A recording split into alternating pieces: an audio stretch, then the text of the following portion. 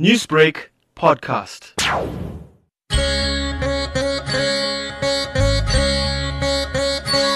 Author and historian Dr Juggie Pather says the remarkable ethos of Clairwood in the early 1900s can never be replicated anywhere in South Africa. This was an area where people were so connected to each other that each one's development became each one's goal. Pather was born here in 1935. I think it all comes from parents and grandparents who were indentured labourers, and the stresses and strains of being in harness for 5 to 10 years and the new lease of life they got, the freedom they found, generated this unusual altruism, the need to educate children, to create schools, the need for divine support and a number of temples, churches, mosques. That was a driving force. Bright from the beginning, Pather was placed in the top 10 provincially at primary school. It meant a bursary for books and clothes for 2 years as he continued high school at Sastry College. He immediately went on to teach after matric at the Mobeni Primary School. By 1955, as a young man, he mobilized support to build a school in Clairwood. We started a school called the Clairwood Youth Club in garages, and thereafter we approached the City Council for a piece of land which they gave us on lease, and we engaged with Line International that built us a 3-classroom school. I'm not talking about 1955. I'm talking about youth, 19-year-old young people who came to the party to build a school which was unheard of in those days. Education was very close to Pather's heart. He was involved in the Community Education Development Trust and served on the Chatsworth Education Board.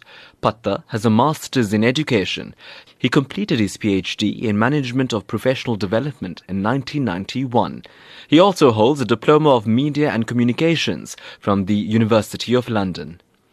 But a passion project for Pather has been nurturing the narrative of the 1860 indentured labourers. In 1992, the Durban Indian Cultural and Documentation Centre was formed, but it was ordered closed in 2003.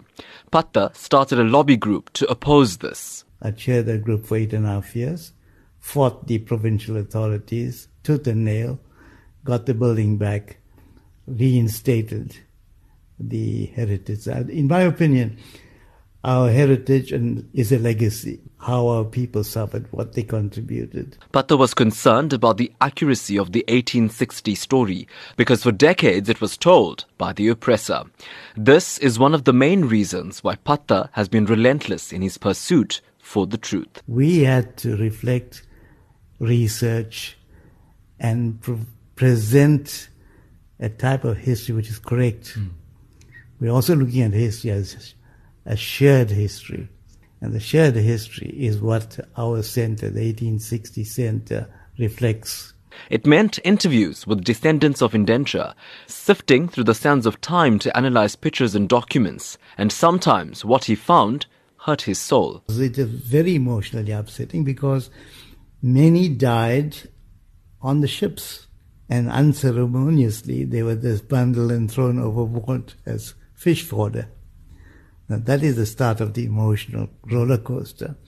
The second was, if a person absconded and if he was caught, he was whipped, tied to a post and whipped, and salt was rubbed into the wound. Juggie Pather's eyes wander off now as the magnanimity of the 1860 journey from oppression to overcoming leaves him deeply moved. I didn't expect to see freedom in South Africa. It was such a long-drawn fight. And the greatest moment was when Mandela was released.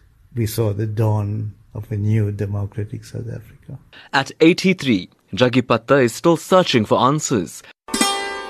This time, he is working on establishing the link between the indentured labourers of South Africa, Mauritius, Guyana and Suriname to understand indenture in its diasporic context.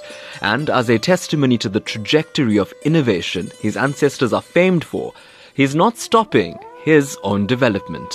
I've been keeping abreast of technology, and the fourth industrial revolution is upon us. And you'll soon see that artificial intelligence is going to play a major role. So that is the other key point in my life.